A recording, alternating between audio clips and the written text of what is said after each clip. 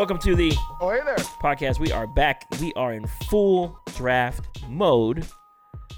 Combine is over. Senior Bowl is over. We are now into visits and speculation and rumors. Who likes who? Who's going where? Who's getting selected first? But for the 49ers, we're not having a pick until 61 unless somehow Jimmy Garoppolo nets a first-round pick, which at this point is probably impossible. Leo, what's going on, buddy? How are you? Doing great as always, man. This feels like if I'm watching a novela right now because there's just so many rumors, so many things that may be true, may not be true, but you just got to keep watching to figure out the answers. So we're in straight novela mode right now. Same thing with the novelas is you can't take your eyes off it. You got to see the next episode. That's exactly where we're in right now. But for the next episode, it's literally the next minute to the hour. Because that's how these things can happen, such as a Jimmy Garoppolo trade. Is that going to be a second-round pick, as you were alluding to? Is it not going to be a second-round pick because of the whole shoulder surgery that may have been a little too late than what they told the 49ers timeline? I don't know. Basically, what exactly went down with that surgery decision? Is it obviously going to affect it? Maybe. But if a team wants a guy, they want a guy, and they'll eventually overpay to go ahead and get that guy rather than trying to fight for him in the free agent market. That's alluding to Ron Rivera. Just go get Jimmy already. Just go do it, man. Just end this saga that is Jimmy Garoppolo. At this point, I don't even care what the pick is. Like, 5 years later, you won the trade for San Francisco. You won that trade, right? And people may argue different, but I think they won it. 2 NFC Championship games, a Super Bowl appearance. You won the trade. You got plenty of stuff out of that situation. Cut your losses, get your money. Go into this free agency period that's coming up March 16th with some money in capital to go ahead and pay guys that need to get paid. But the draft is upon us. The free agency is upon us. We'll get to a few things here. First, though, the 49ers did make some coaching changes, coaching hires. The list is pretty interesting, right? So real quick, the 49ers made about 13 or 14 new hires / promotion / shuffling of the coaching staff. So just to name them off here, I know I'm going to mispronounce the first one. Stephen Edigoki, defensive quality control. James Craig, now assistant offensive line. Brian Fleury went from quality control to the tight ends coach. Chris Forrester, offensive line and also run game coordinator. Joe Graves, assistant offensive line. That name is familiar because he was Elijah Mitchell's running back coach in college. So that's a plus. He's the assistant offensive line coach now. Brian Griese, that's the big one, quarterback coach. We'll get to him in a second. Leonard Hankerson, who was originally on the staff, upgraded to wide receiver coach. Clay Kubiak, you know that last name because that's a famous last name. He's the assistant quarterbacks coach. Anthony Lynn was the big acquisition in the offseason, assistant head coach / running backs. Asani Rufus, offensive quality control. Brian Schneider, special teams coordinator, formerly of the Seattle Seahawks. Deuce Schwartz, offensive quality control. Bobby Slowick, offensive passing game coordinator. And Nick Sorensen, defensive assistant. What you will notice here, there is no offensive coordinator on this list. We're going back to the Kyle Shanahan running the offense, essentially, which he never really stopped running the offense. He kind of gave McDaniels the title just to probably hold him in place so he didn't go anywhere else. These hires, the interesting ones are obviously the Brian Schneider one and the Brian Griese one. I am not opposed to this Brian Griese hire. I did initially think it was weird. I was like, oh, crap, another TV guy.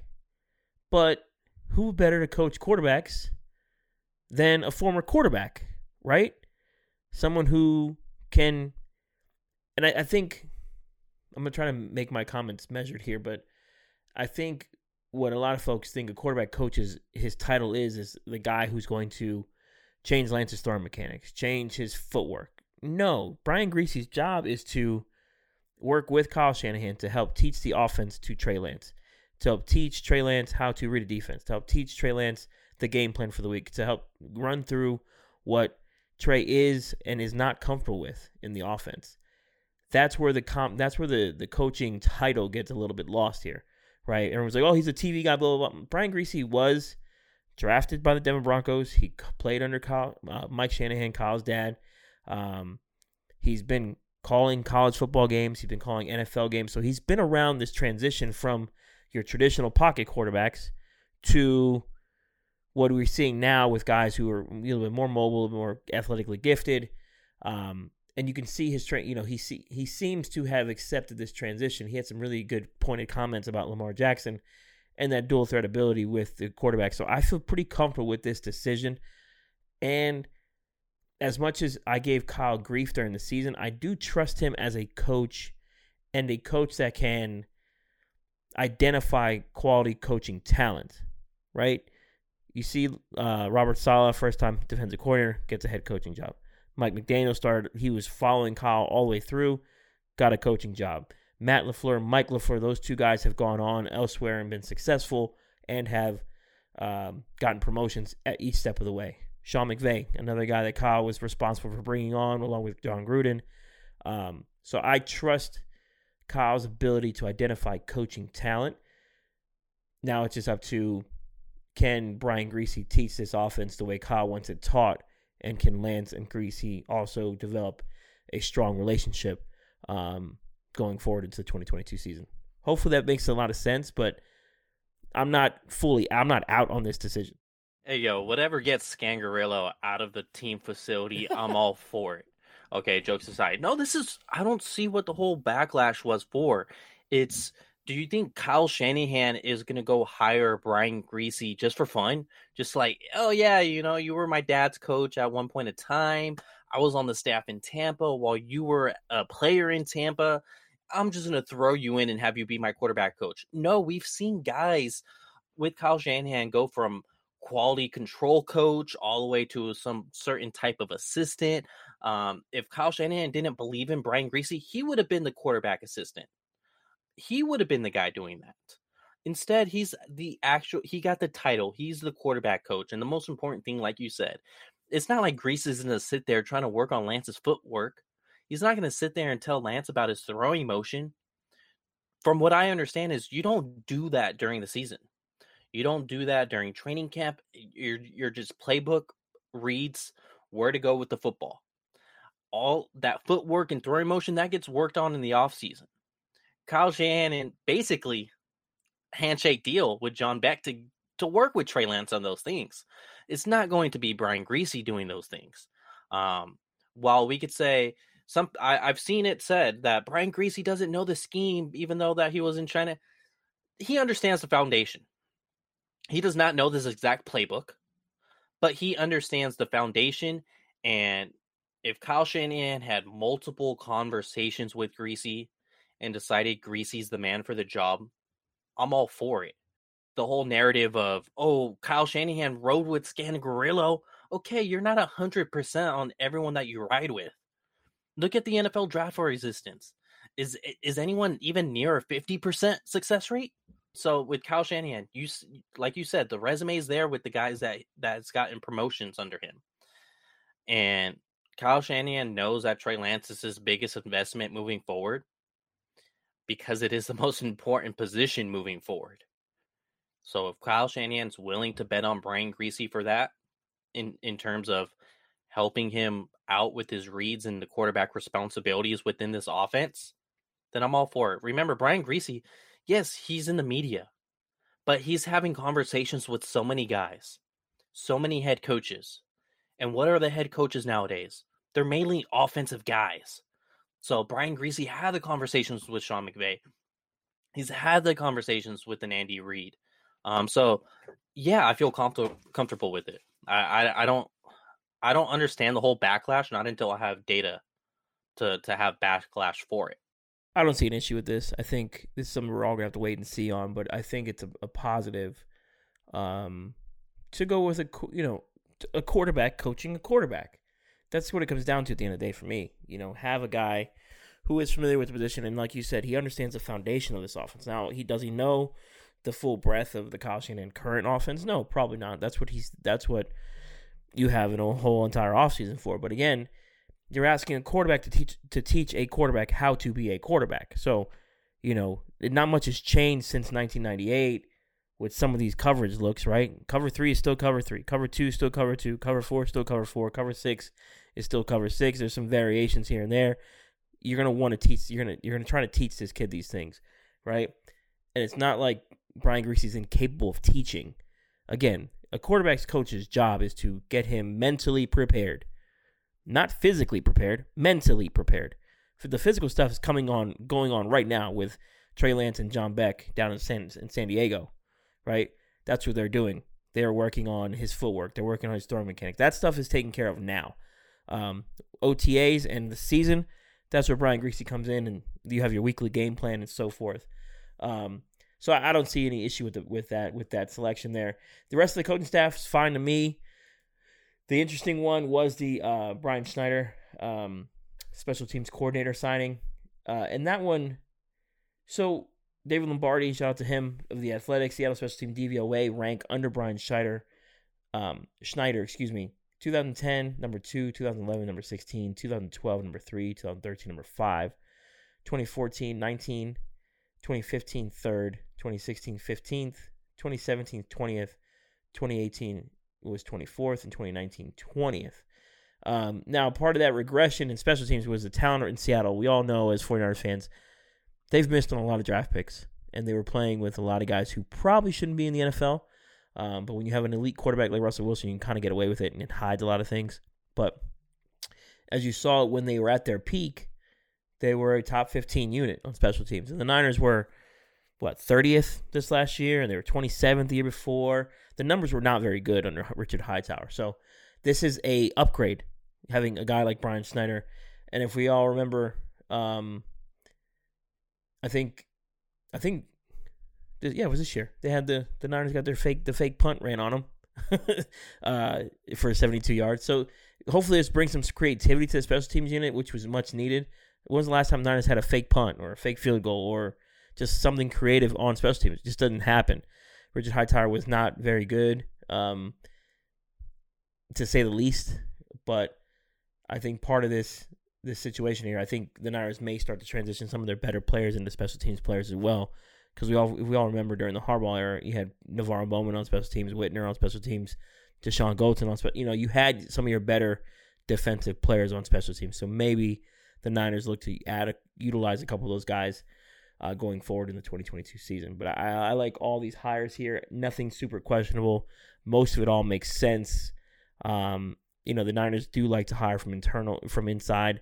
So these internal upgrades and internal promotions also make sense here too. So it's nothing too crazy, but Brian Griese and Brian Schneider are the biggest ones. So what do you think of the Brian Schneider signing? And they did have some tricks up their sleeve last year in Jacksonville. Obviously, that helps when you have a guy like Jamal Agnew who's electric in returning those punts or kickoffs, because he did that in Detroit the year before. So it was no shocker seeing him do that same exact thing in Jacksonville.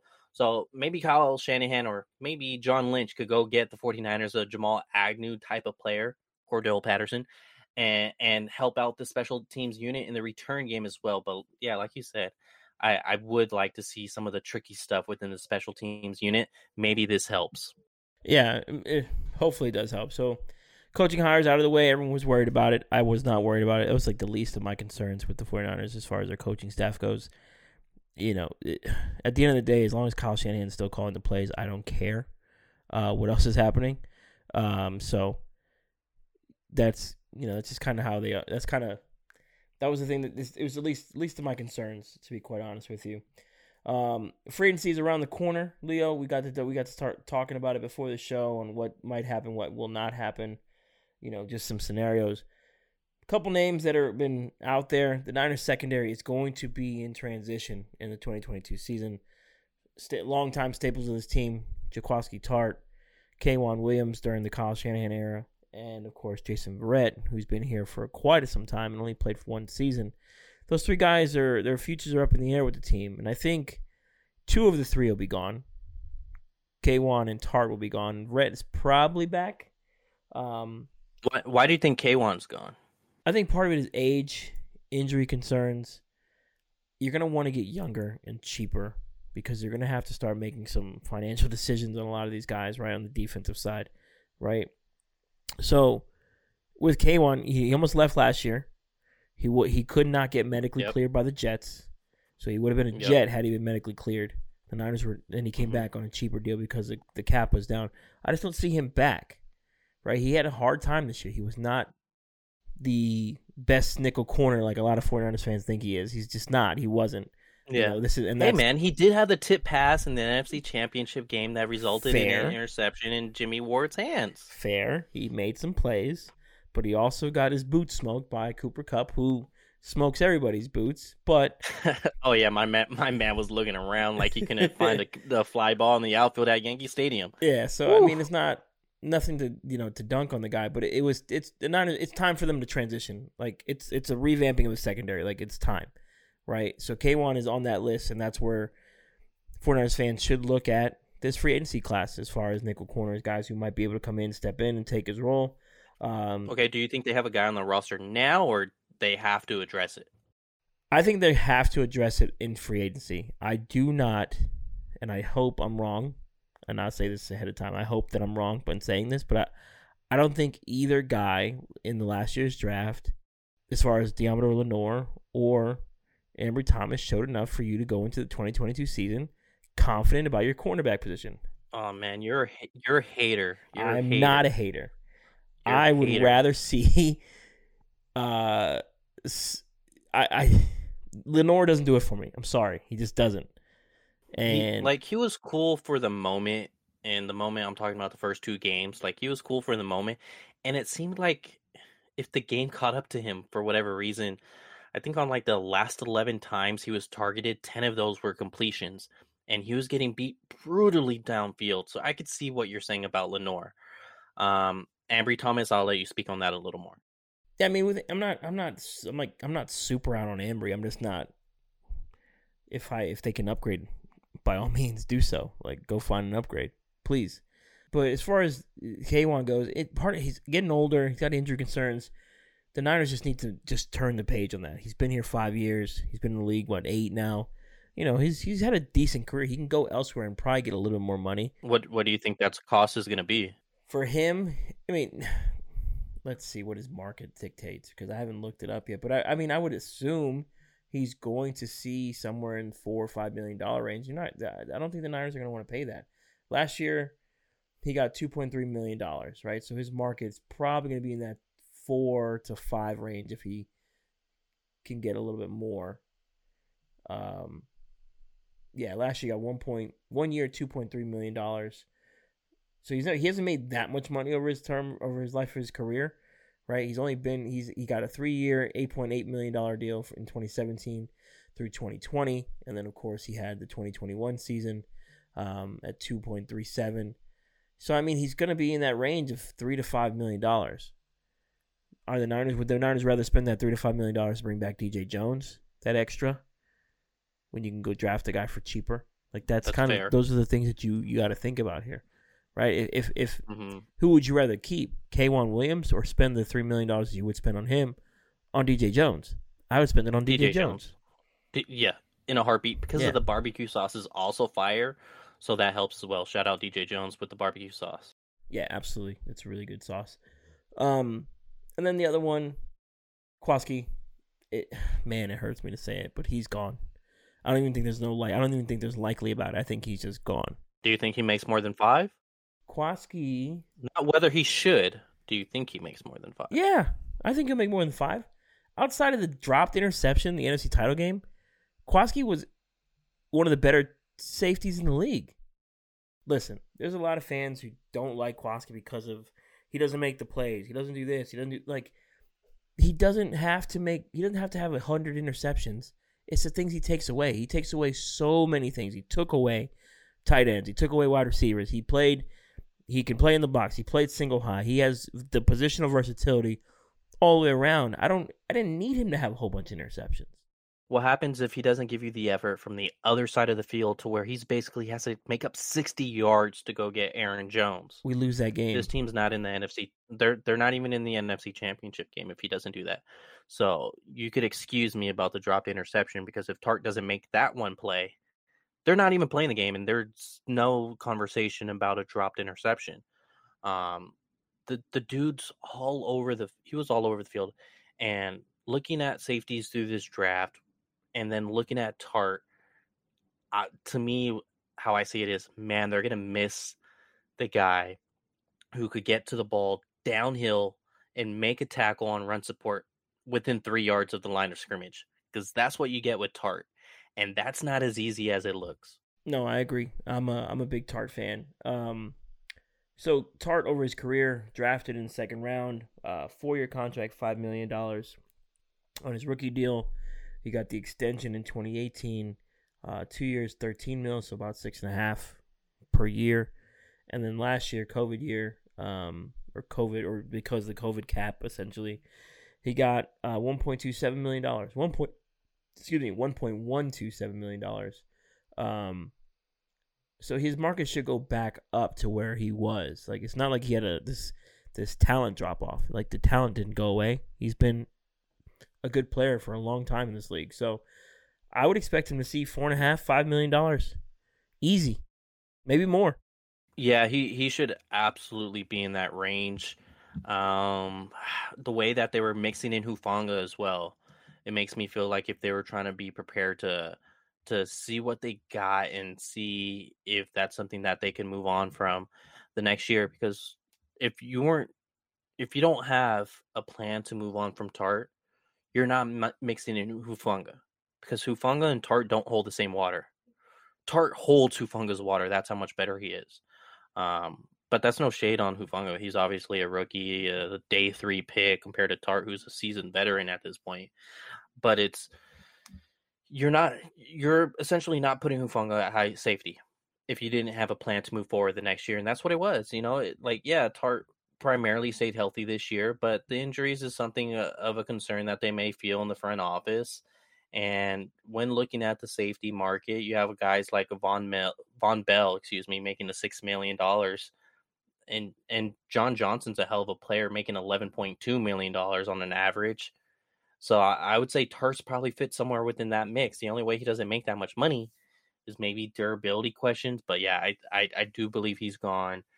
Jason Verrett, I think they got to bring him back. What you're looking at this cornerback market, you could probably bring him back for the same price that you paid this year, 5.5. I think you absolutely pay Jason Verrett 5.5. What they can't do is lose all 3 players. Yeah, they're gonna lose 2 of the 3. And with Tartt, you said it. Von Bell's making what he's making, and Tartt was way better than him. So he's gonna see a different market. As far as Jason Verrett goes, and this is where, I'm sorry, before we get off the safety stuff, this draft class is loaded with safeties. So we'll get to that. So that might bring his market down as far as Tartt goes, and the other safeties that are in the league. So it might be a dry safety market, but we'll see how this all shakes out here soon. But with Jason Verrett, yeah, you bring him back. Bring him back. What do you have to lose with Jason Verrett? To me, you don't have anything to lose. If he's healthy, right, and that's the big thing, if and when he is healthy, he is a top 12, 14 corner in the league. And you pair that with Emmanuel Mosley, who, when also healthy, he played very, very well. So you're gonna have if you that's what you want. We want 2 safeties that you can trust them, right? You can go back to playing a little more man coverage, kind of like what the Niners are doing back at the back end of 2020 season, right? People, we're playing to his zone. No, we're playing a lot more man. There's a lot more man going on with Verrett and E-Man and Witherspoon, who gets way too much hate because Witherspoon played just fine in Pittsburgh. But yeah, you bring him back on a cheap contract. You don't have to worry about it. And that the Niners have shown to trust their medical process, right? They 2019, he goes in against the Steelers, gets hurt. He didn't play well. They stuck with him, and he rewarded them in 2020, right? Granted, the team wasn't as good because the quarterback situation was in flux, but on defense, he was a big part of why the Niners maintained a top 5 unit on defense. He was a big part of that. So if you can get him back to just 85% of what he was in 2020, I think that's a net positive, and to me, that's better than Ambry Thomas gives you. Yes. And I'm not trying to dunk on Ambry here, but but Brett's is that good. Yeah, great. 80% of what we saw in 2020 is that good. So, yeah, I'm all for bringing Jason Verrett back. I think the only way he doesn't come back is if he personally wants a change of scenery, because he spent 3 out of his 4 years hurt. 3 out of the 4. He's been sidelined essentially, or I think it's actually 2 out of the 3. He's been sidelined because he was sidelined in 2019, came out and played like 3 snaps, and then that was it. It was a wrap. 2020, he obviously had that spectacular year that you just displayed. And then last year, he was hurt. So he was hurt for 2 of the last 3. And I think that's the only way he's not a Niner, is if he wants to change the scenery, because no one's going to outbid the 49ers on this. I think the 49ers like you said, they trust the process as far as getting guys on the field that are injured. Look how long they stuck with Jalen Hurd, as well as other players. And look at the year Jason Verrett had when he came back. Look at the year Nick Bosa just had when he came back. Look at the year DJ Jones had when he came back. So it's just Jaquiski Tartt, Jimmy Ward, plenty of other guys who have been sidelined that came back and played at a high level. And I do see the 49ers offering somewhere around $5 million. That's probably what they had an idea as far as a budget goes. But I think they got to bring him back. Should we start talking about the replacements, though? Some guys that are going to have to fill in for, or targets. So when we talk about these targets, before you jump into the targets real quick, Leo, go ahead. You said $5 million for Jaquiski. He got 5 going into 2020.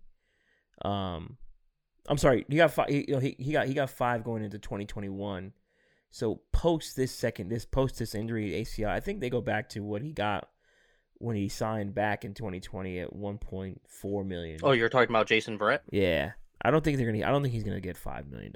I think so, because he had that 2020 season on tape. It's a cheap buy. It's a cheap buy. It's a second ACL. 1 year, $5 million. It's a cheap buy.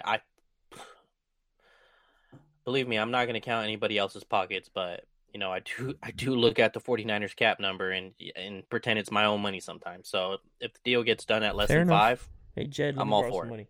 I'm all for it. Let's borrow some money, Jed, please. But go ahead. You were going into replacements. Go ahead. Yeah. So I want to hear your top 3 reasonable targets for the 49ers. I'm not saying your top, and this goes as far as the cornerback position. I'm not saying give me your top 3 corners in this draft. I don't care about that, because the 49ers, they're not getting a Sauce Gardner. They're not getting him. So I want to hear your 3 reasonable targets, whether it's a 2nd round target, a 4th round target, a 7th round target, whatever it may be, because the 49ers, what it seems like, have 20 picks in this draft, because every time I do a mock draft online, it seems like it's never ending and I got another pick to select. So let me hear 3 corners that you want to see the 49ers prioritize when their name is on the board. Yeah, so the Niners have 9 picks. They're going to probably have 10, maybe 11, depending on the Jimmy Garoppolo compensation that they get. But 3 guys that stood out to me, and it's not to say the Niners are going to replace Ambry Thomas or anything like that, but a lot of 49er fans have been begging for corners, right? So the Combine was this past week. There's a couple guys that stood out to me, just depending on where the Niners might select. But there's one, Martin Emerson out of Mississippi State. He could be there at 61, right? If the Niners decide to prioritize corner at 61, he is a guy who's going to be in range for them. 6'2", 200 pounds. He had the 2nd highest coverage grade in PFF since 2020 at 89.6. He had a 4.58 40 and 33.5-inch arm. So he gives you good size, good speed, good weight, right? Physical. He's kind of grabby from what I saw on tape, but that's a guy that's going to be someone that is developed. He's gonna, if you can develop him the correct way, he could potentially be one of your better man and zone coverage corners on the team. So that would be something to think about. The other one, Mikael Wright out of Oregon, 5'11". He ran a 4.58 40. He's got 30.5-inch arms. Another guy that would fit the mold of what the Niners are trying to do, maybe he fills in for the K'Wan Williams role, right? He is a little bit smaller. He's got some good size to him. Arms are okay as far as getting in there for press. But he's also a special teams guy too. The Niners have been looking for a return guy for a while. He's had several returns at Oregon that netted in touchdowns. So that's another value there for him. And the other guy, Allie Green from Missouri, big guy, 6'3", 203. He didn't go to the combine. He didn't run. He didn't do any of the measurables there. But on tape, there's a lot to like here. There's a lot of tools with this guy. Now, each one of these guys, Martin Emerson would probably be a second rounder in this draft. Mikael Wright could be anywhere between third, early fourth, and then Allie Green's probably a 6th to 7th round pick, a guy you just kind of take a flyer on and go from there. All of which would be in the range for the 49ers. All of them would fit the role of the 49ers who like to play both man and zone. All three are good tacklers. All three have pretty good ball skills. Martin Emerson, though, is a weird case study because he only had one interception last year. But you can't get interceptions if you don't throw the ball to his side, which people avoided him like crazy last year. So there's that. So I think those three guys are probably on the Niners board. Maybe the first two, and maybe Allie Green's just me thinking, long-term developmental guy that's on the practice squad, guy that they can develop a project, because you're going to want to take a couple of those guys to have sit on your practice squad. So I did want to ask you about Martin Emerson, because according to PFF, he didn't get an interception for the past 2 years, yet he allowed 4 touchdowns the past 2 years. So for someone who's actually watched him and didn't pull up what PFF tells you, where do you basically say this is who that guy is? He's not the guy that PFF is trying to tell you that he gave up 4 touchdowns and no interceptions. What do you see on tape that makes you feel, okay, if he's the selection at 61, that's my guy. I'm all for it. So just one that comes off hand, like off the top. He was in coverage versus Jameson Williams out of Alabama this year, and it was the pass was literally like a 6-yard slant, and he's off like by 8 yards. So I don't know if that's on him necessarily, because they were in zone coverage anyways, and he ran the touchdowns going in the opposite direction of where he's at. So that's going to count, I guess, against him if they're going to count a touchdown against him. So you're not catching Jameson Williams. This is why I'm bringing it up to you. Is people are going to hear this podcast. They're going to plug in Martin Emerson. They're going to be like, wow, three touchdowns allowed, no interceptions. That's why I wanted to propose that question to you. And it's also that's what he was asked to do in Mississippi State.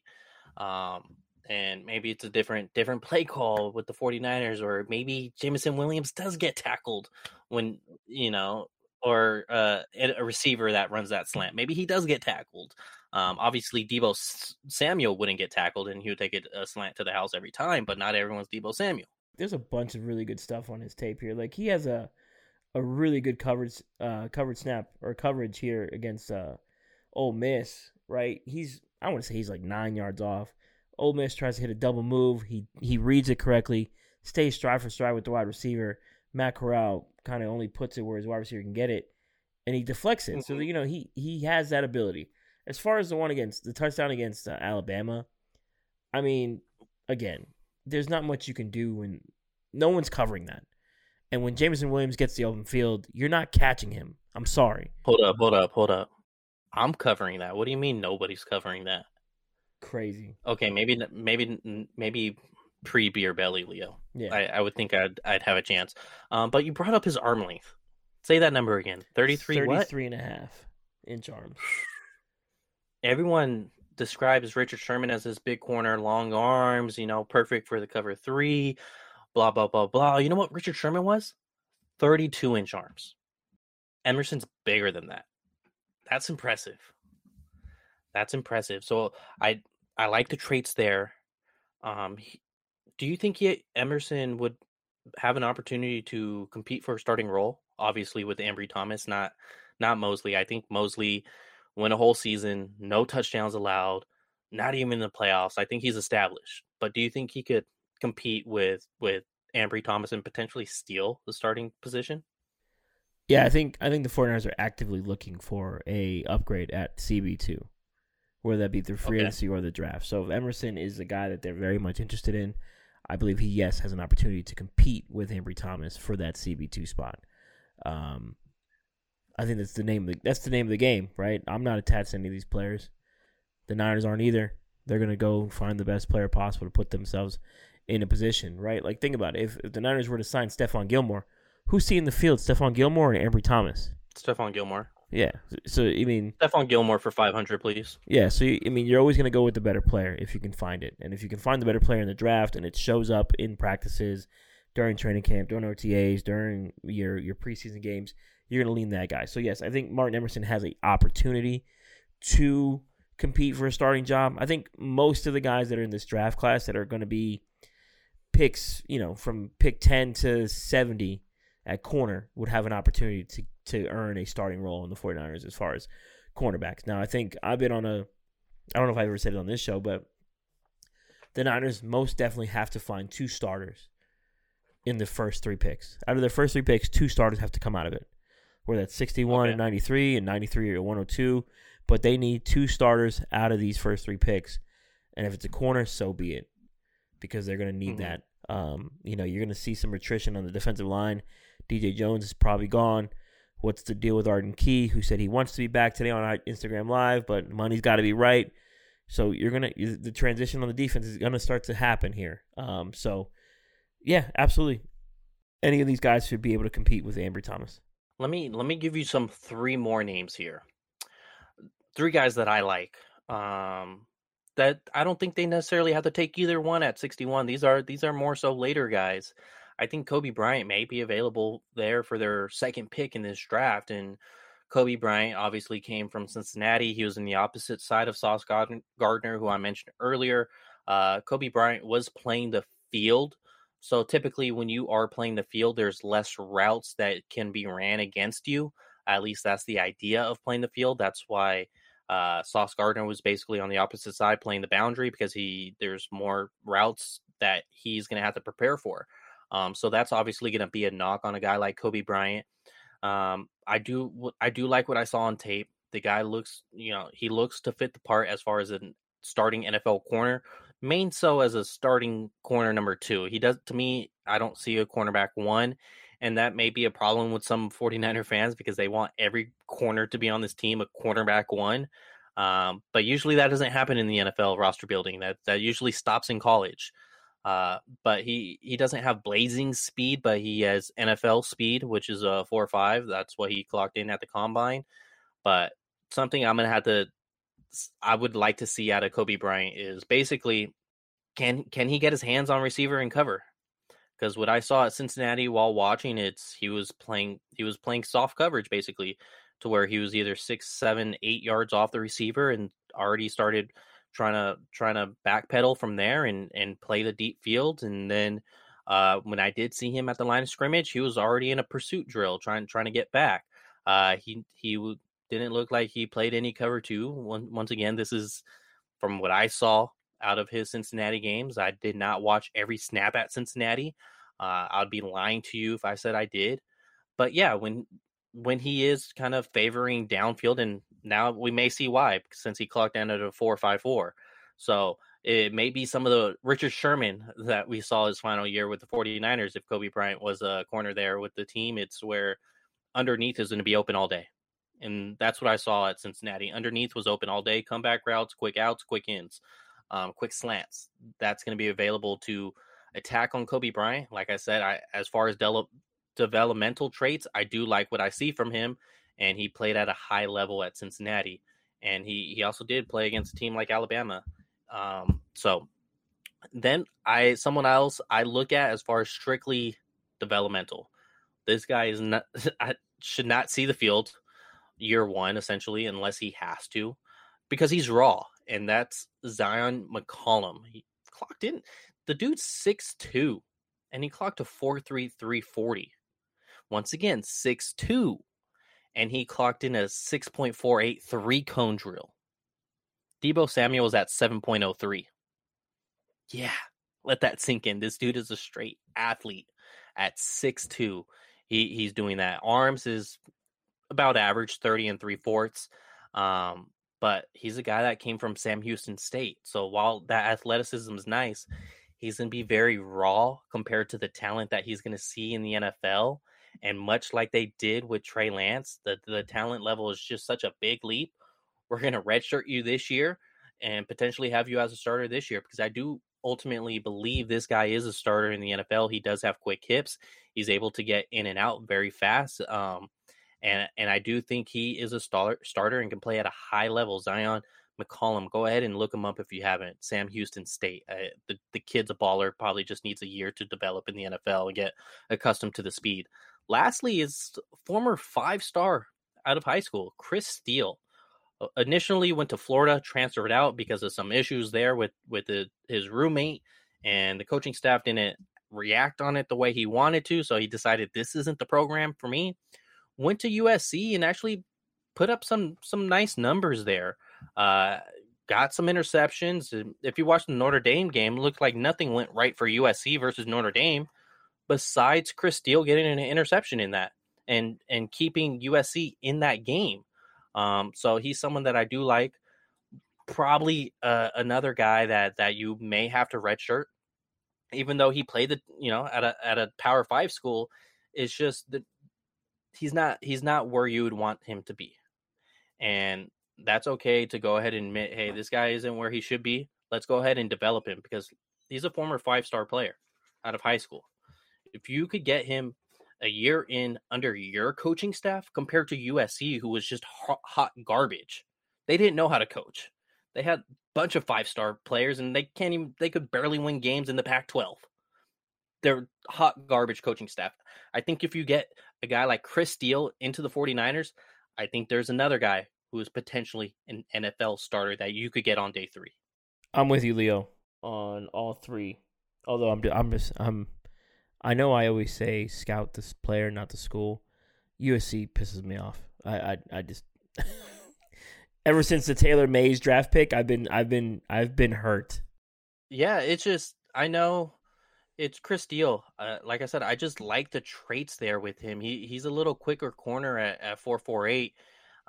He played field and boundary, so he bounced around quite a bit on both sides, and I just like.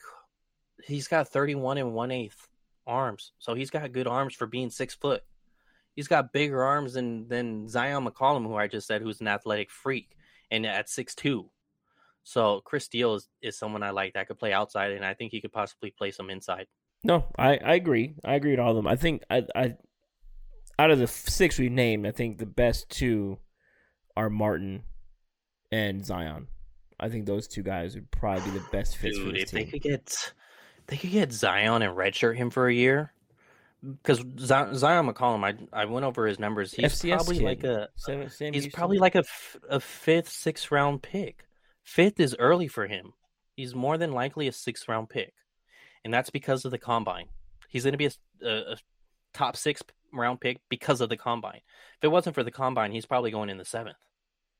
The dude it's a big adjustment. Scout the player, not the school. Scout the player, I love him, but because of what he faced at the school, he's probably not ready for week 1. So, real quick on Zion, because I think he might go earlier, late 4, early 5. But even then, if we all know the Niners hit on 5th round picks, so if that's a guy you get in the 5th round, then that's a guy you get in the 5th round. But Zion is a guy that I get excited about. 6'2", 199 pounds, 4.3 40, 39.5-inch vertical. Broad jump 11 feet, 20-yard shuttle was 3.94. That's the best at the combine this year. And then 3-cone, like you said, 6.48 was the best at the combine this year. Those things matter. Like, the 40's cool, whatever, but that short area quickness, that 20-yard shuttle, boom, he's number 1. 3-cone drill, being able to, he shows he's fluid. He can get in and out of his breaks quickly. He's got the build. He's got great shoulders. I don't know if you've seen him during the combine. He's got a wide base up top, good arm length. And this is just from a scouting perspective. If a guy has an ass, it usually means he's an athlete. And I think Grant Cohn said it best. Deebo Samuel has the biggest ass I've ever seen. Zion's got a donk, dude, and that stuff matters when you're scouting a player. These guys, I coach football. I played football, and coaches, it's really weird, but that's what they look for, and he's got one. So that stuff kind of matters, and I like the way he runs. I like the way he turns his hips. I like the way he flips on the field, tracks the ball well. does what he needs to do. Yes, he did play at Sam Houston State, but Trey Lance played at North Dakota State. Like, North Dakota and Sam Houston State were just in the FCS, whatever you call it, their championship game this year, or at least at a certain level in the championship rounds. So he's coming from a decent program who's put players in the league before. So I'm not against going with an FCS kid. And if it means he has to redshirt a year, cool. Redshirt a 5th-round pick. Who cares? Absolutely. Well, hell, they just redshirted Trey Sermon, who, was a day 2 pick. He's Ohio State and Oklahoma. He decided to decommit from Utah, go to Sam Houston State, because they were the team that showed him so much love. Even after he verbal to Utah, he just felt like Sam Houston State was home, if it was close to home as well, because he is from Texas. And like, this guy could have played at a Power 5 school, chose Sam Houston State, and by all accounts, it looks like he played off. It paid off, because the dude was just a baller last season, basically a baller every single snap that he played, and he's not afraid to get his head dirty in the run game either. I really would like Zion McCollum, maybe, and also if he's ahead of the curve a year early and the 49ers don't have to redshirt him, boom, that's a bonus. That is a bonus. He's someone I want in the draft, but usually when that happens with my draft crushes, they don't land. And, the other thing is, you don't get invited to the Senior Bowl if you're not a good player. And he got invited to the Senior Bowl. And the FCS guys showed out this year. Chattanooga, our guy Cole Strange, obviously Zion did. You got guys like Christian Watson out there who played, there was a lot of FCS kids that got some talent. 49er fans love Christian Watson, and he went to FCS as well. So they love Trey Lance. He went to FCS as well. So same thing with Zion McCollum. So you were talking about, there it goes, perfect example. Zion McCollum had to cover guys like Christian Watson. Come on. So we're running a little bit long here. You want to save safeties for next week? Let's save it. Let's save it for next week. Save the safeties. Let's save safeties for next week. Corners. So just real quick rundown: Martin Emerson, Mikael Wright, Allie Green out of Mizzou, and then Leo, you had Kobe Bryant, Zion McCollum, and Chris Steele. Now the biggest one out of I think me and Leo agree here, out of the 6, the best one is probably going to be Zion, if you can, for the value, right? That value selection. If you can get him in round 5, late 4th, that is a good value selection. So the Niners need value right now. The Niners need to hit on these later picks as well for depth purposes and potentially starters. We all know they found a lot of success with these 5th-round picks. Dre Greenlaw, George Kittle. You got a lot of production out of a 6th-rounder in DJ Jones. They've done fairly well on the back end of these drafts, and that's a guy that you can probably get. And I think that's the name to watch for San Francisco, Zion McCollum. Actually, I'm going to reach out to him and see if we can get him on, because I'm very much interested in his tape and his journey. Because to turn down Utah, who didn't they win the Rose Bowl? Yeah, they put out NFL players like crazy, especially defensively. Yeah, he bet on himself and he bet right. So there's that. There's a lot more to talk about. The draft is around the corner. Let us know who you like at the cornerback position on Twitter. Follow us on Twitter at @HavierVeg_. Follow my guy Leo here at Leo Luna 93, Twitter and Instagram, baby. And then make sure you're following everything at Niners Nation Podcast Network. We do appreciate all the support. One of the best years in Niner Nation podcast history, because of you all for tuning in every week in and week out to all the episodes and the shows. If you haven't already, make sure you're following Jordan Elliott. He is one of our staff writers who was there at the Combine. He had some great coverage. He's got a lot of content coming about the safety group, the defensive line group, the offensive linemen. There's a lot to like if you are a draft nut like myself and Leo. That is some of the content you want to go take a look at. But until then, everyone stay safe. Hopefully gas isn't hurting you. Leo, I spent $115 on gas today, bro. Yeah, I spent like $160 a couple days ago. Insane. So I didn't want to end it on that, but I just had to tell you. Like, I've never spent that much money. I live in Texas, everybody. First time I seen $4. Like it's gonna go down soon. Everyone will say it's not, but I feel like there's eventually got to be a cap to where it's, or else you're gonna have to give us another stimulus. Like everybody, another stimulus. Like have no limit about the amount of income anybody makes. Everybody gets a gas stimulus. Like it's got to happen at some point. I'm in Texas. It's okay if I buy a horse, so I'm just gonna get a horse and just ride everywhere.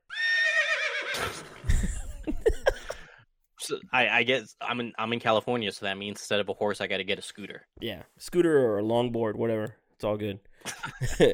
But everyone stay safe. We are still on Jimmy G watch, Jimmy G trade watch. That should be coming up soon, hopefully. My prediction still remains March 10th, Thursday this week. Hopefully something happens and the Niners can go into this offseason with all the cap space and an additional pick this year and get themselves set up very nicely for the 2022 season. Again, as always, I'm Javi. That is Leo. Make sure you check us out on Twitter. We do appreciate you all listening. Everyone stay safe. Till next week. Peace.